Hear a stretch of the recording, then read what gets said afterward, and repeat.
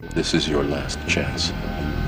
After this, there is no turning back. You take the blue pill. The story ends.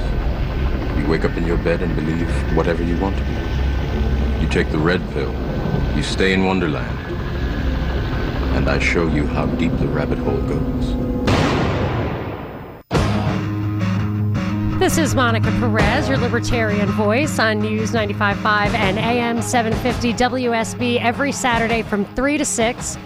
We are knee-deep in a heavy philosophical discussion about libertarianism, and we were just talking about what's the difference between Democrats, Republicans, what is a libertarian, and I happen to be on a panel on this Tuesday night at 6:30 at the Hudson Grill at Midtown with, I'm the libertarian, Greg Williams is a conservative, and Charles Cook wrote a book called The Conservatarian Manifesto, I guess, where the two shall meet. So we'll see how that discussion unfolds. But if you're interested in it, it's free. Just, you probably want to sign up. Go to my website, monicaperezshow.com.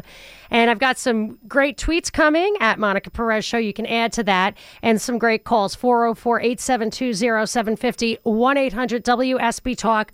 I'm going to Philip. Philip, hi, you're on with Monica. Hello, Monica. I was calling initially about the government always being behind the wrong person to incite violence, racial dispute, but mentioning about immigration issue with Hispanics and stuff. I'm Mexican-American. My father was a Mexican from Mexico City, and he came here illegally.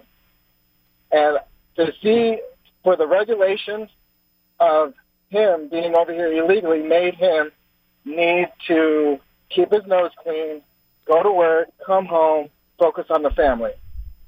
That, in essence, is what I find interesting when people are saying that Hispanics coming here are criminals or rapists or anything like that. I'm not saying that we are. All I'm saying is back then, whenever there was a regulation, they forced us to be better. They came here on a limb to be.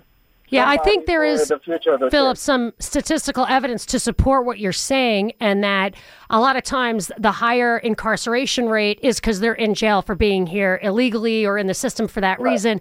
But I say something like that on the air. I've done plenty of work on it, and I get people sending me, please do not send me like 5,000 links on how it's wrong. What I will say is this: when an issue like that, when you try to do real research and you can't find the real answer, to me, I smell a rat. I was watching a video with Cheryl Atkinson giving a TED speech the other day. I was watching the video the other day. The speech was a while ago, probably. But she said that she was talking about big pharma, pharmaceutical companies, and she said they can tie up the debate. They can manipulate the statistics, the studies. They even have power over the Wikipedia entries. So when you can't find the answer to something, I feel like there's, a shadowy hand at work. And what I think the thing with the immigration is, I think it's meant to divide us. I think it's one of those things where they actually set up policies that make it impossible for people to come over. Why not let the Mexicans come over who want to work? Whereas when, I'm telling you, I was in a town in California recently, it was a very affluent town, and all the signs were in Chinese. There was a sign for an American, white guy lawyer, but the sign was in Chinese. So these people are not there illegally. They seem to be able to get, millions of them come over. I think the system is deliberately set up to create divisiveness like this. Right. And we all know that the borders are open. The Hispanics, the illegals that are coming in now have no risk. They are coming here reaching into the pot of gold with no booby trap. I'll tell you, Philip, people, talk about, we want the wall.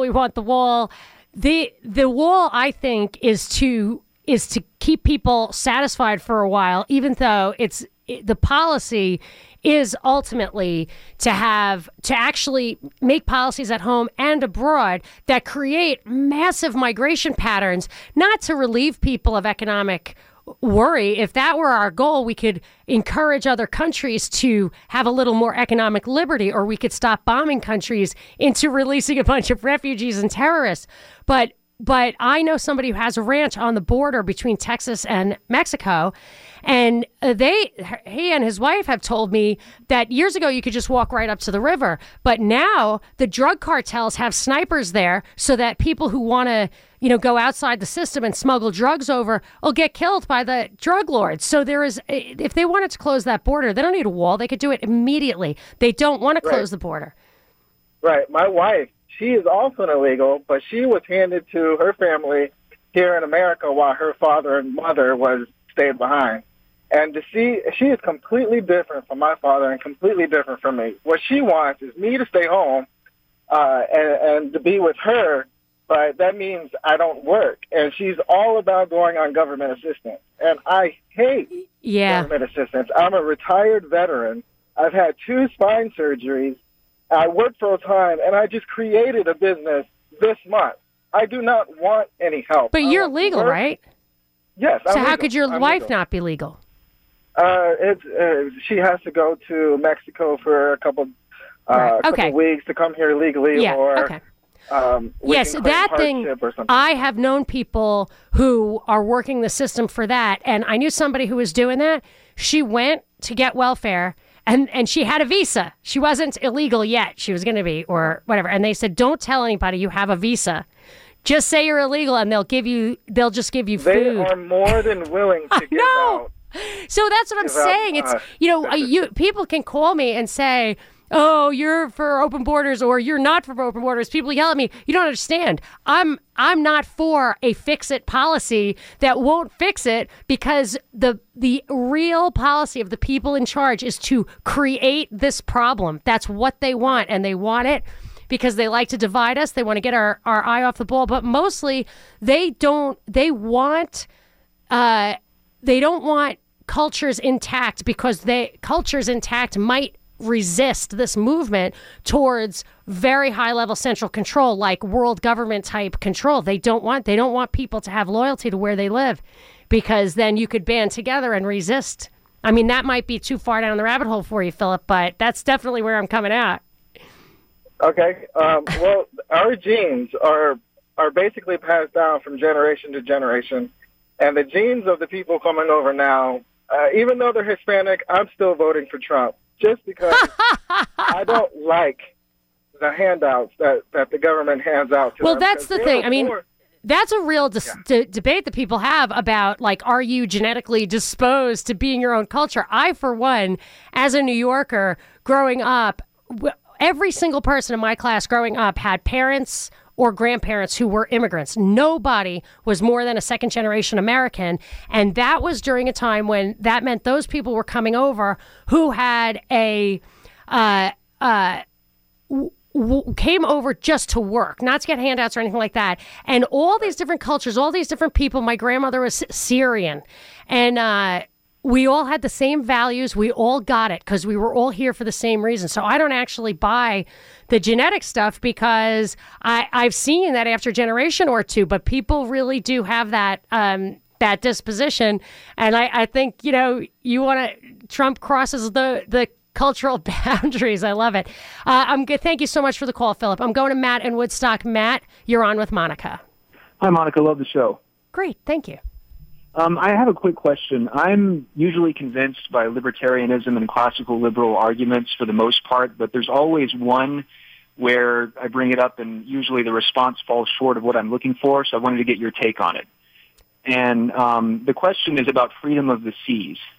So looking at history, I don't know what your opinion is, but basically what I've concluded is that usually when one central power controls the oceans, there's more peace, there's more trade, there's more prosperity, but that order has to be enforced through a powerful navy.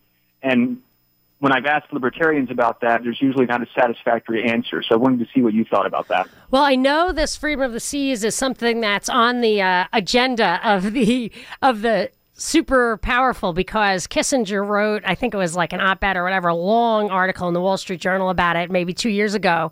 And anything that, whatever he wants, I would say it's a good, like, first pass to be like, I don't know.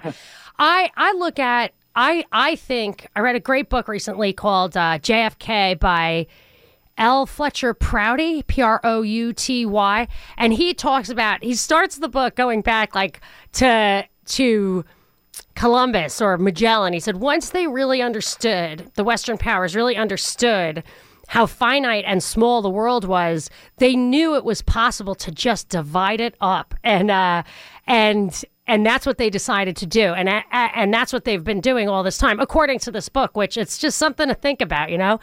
And I feel like that's the reason they make wars and destroy cultures and try to normalize all the laws everywhere. So there's no place to go. There's no place to turn. I start thinking that we need to establish a libertarian society somewhere.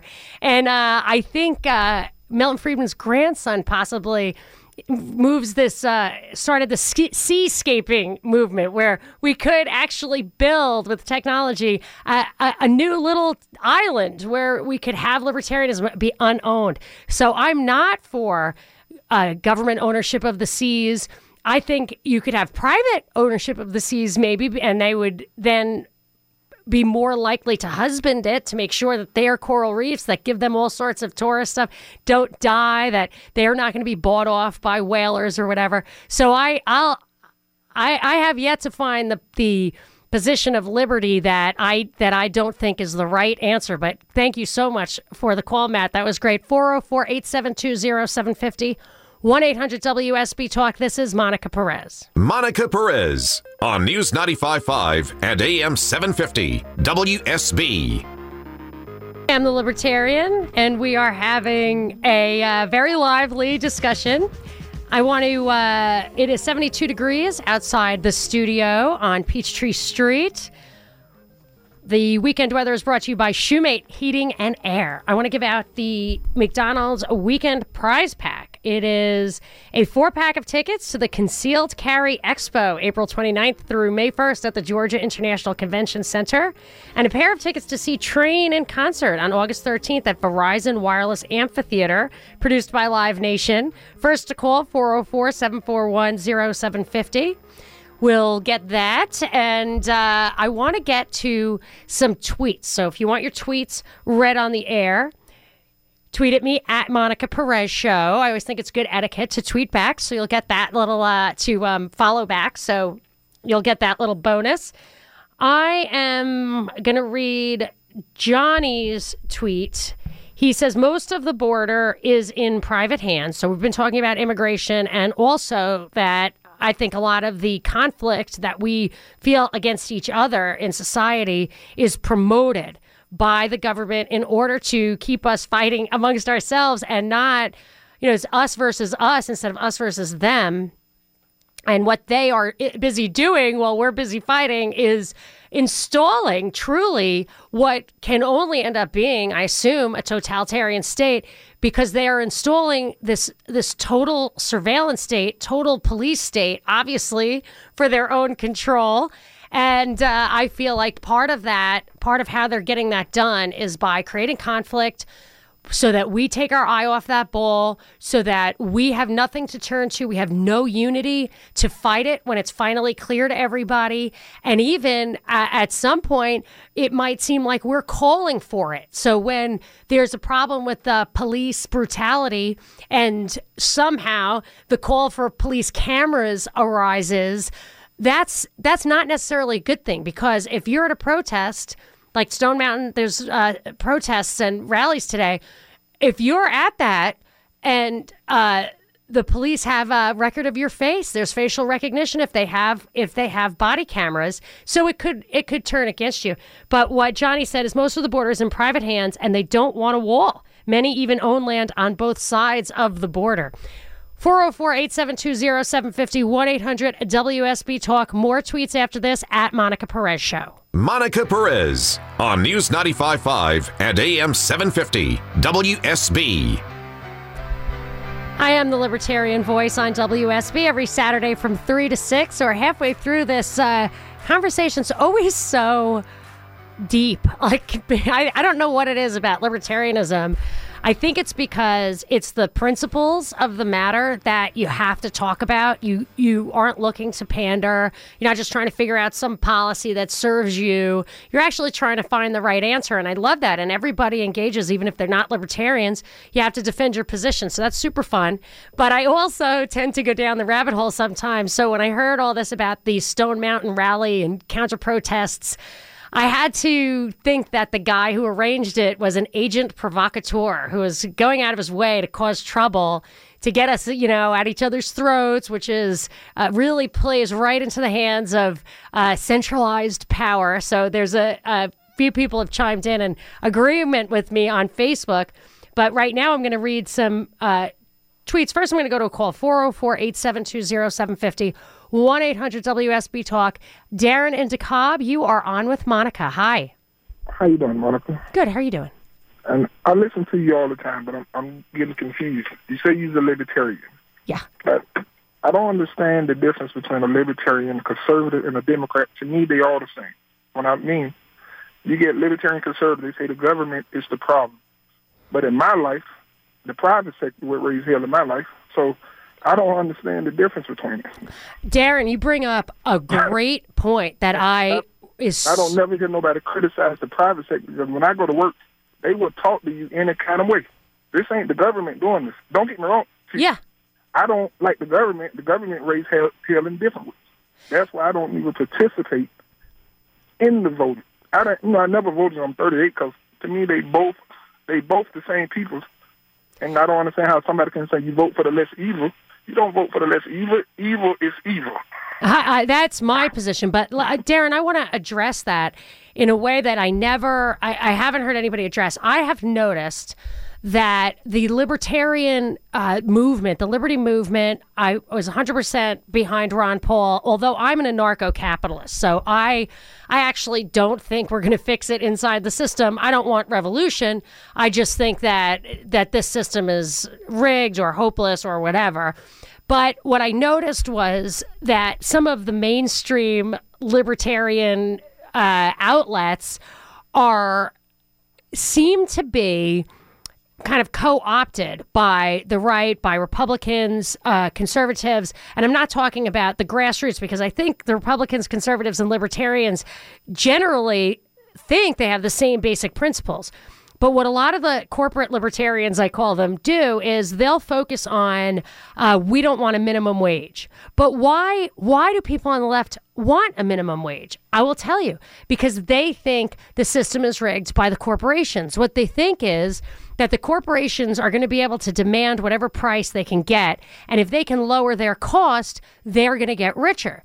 In a free society, if they get cheaper labor, a new person's going to come into the industry and drive the prices of the product down. It's not going to increase the guy's profit, but it will if the government has regulations that keep people from competing. If there's too much legal stuff, too much accounting, too much health and safety, if the little guy cannot enter, then yes, the corporation will get these outsized profits, and labor doesn't get the benefit of lower wages by having lower prices in the market. So the problem that I find when the libertarians say the same thing about these policy solutions, what they need to be doing is in part what you are saying. It's not exactly what you're saying, but I hope you can understand and agree with me on this, that if they were to identify that it's the corporations and the government hand in hand that are creating an unfair atmosphere, people don't realize that the cause is that there's power at the top that prevents us from really competing. I agree with you 100% on that. Like I say, I think the problem, my point of the problem come in. And people have got to start blaming themselves. When we start saying, like I said, I'm not neither, I'm a human.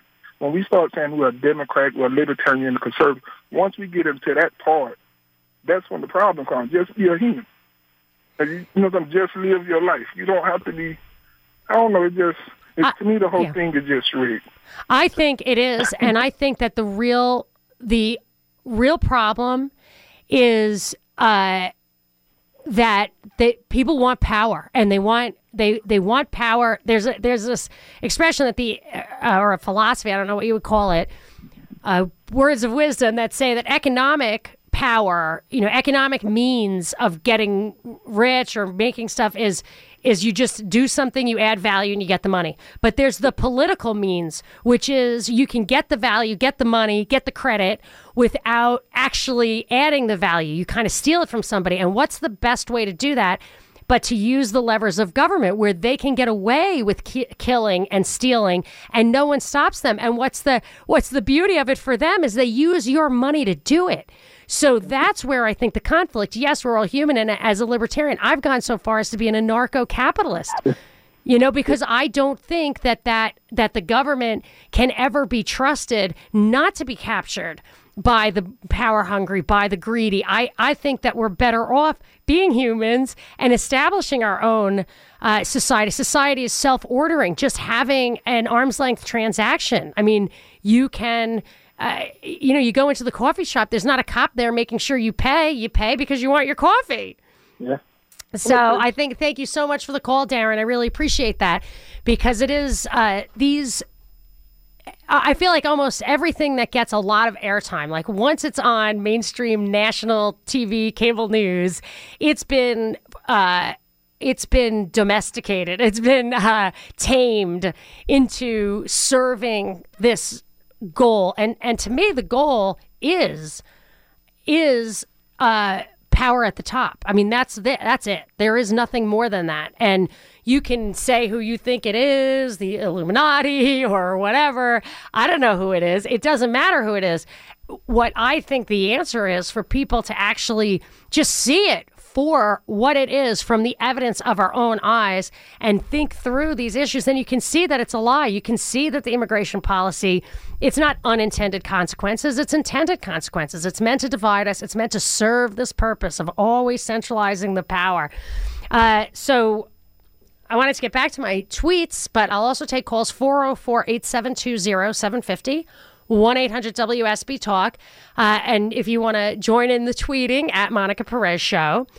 I got a tweet from Dean. We are on the road to pathocracy, if not there already. Just glance at the actions and rules authorized against our wishes. So I had discovered this expression, pathocracy, and I love it. Like a pathogen or pathological, like it means wrong, abnormal.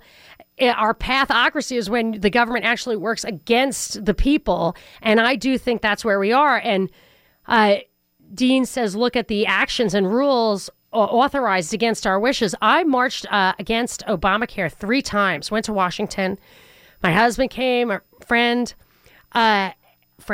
and all the polling, and I already think polling is not really trustworthy, but they couldn't come up with a poll that wasn't where the majority of the people were against Obamacare. We have never wanted socialized medicine in this country, and they got it anyway. And Pelosi, Nancy Pelosi, who was the Speaker of the House, who cackled. She had made bets with people that she was going to subject us to her will, whether we liked it or not. Ha ha, I did it. Sick. It was sick. And so anyway, Dean got me excited at that one because it's really, you really can't let it get to you, because all the stuff I read all day, I mean, I could really get depressed, and sometimes I do, but I try to look back and think about the centuries and centuries and millennia of this power structure always being a battle between people who want to use the political means to get away from those who produce stuff with the economic means. It's just getting more than you're working for. That, and some people are really good at that. And running for office is a great way to do that. Bribing politicians is a great way to do it. Getting the power is a great way to do it. I'm going to go to Jay in Atlanta. Jay, you're on with Monica. Hello, first time caller. This first time I actually listened to your program, and I'm going to start listening every Saturday now. It's very informative. I had a question about the minimum wage. I'm a millennial, and I really don't understand the problem with the $15 minimum wage. Someone tried to explain to me about the GDP and how it would affect the jobs for small business and all that. Could you kind of elaborate on that?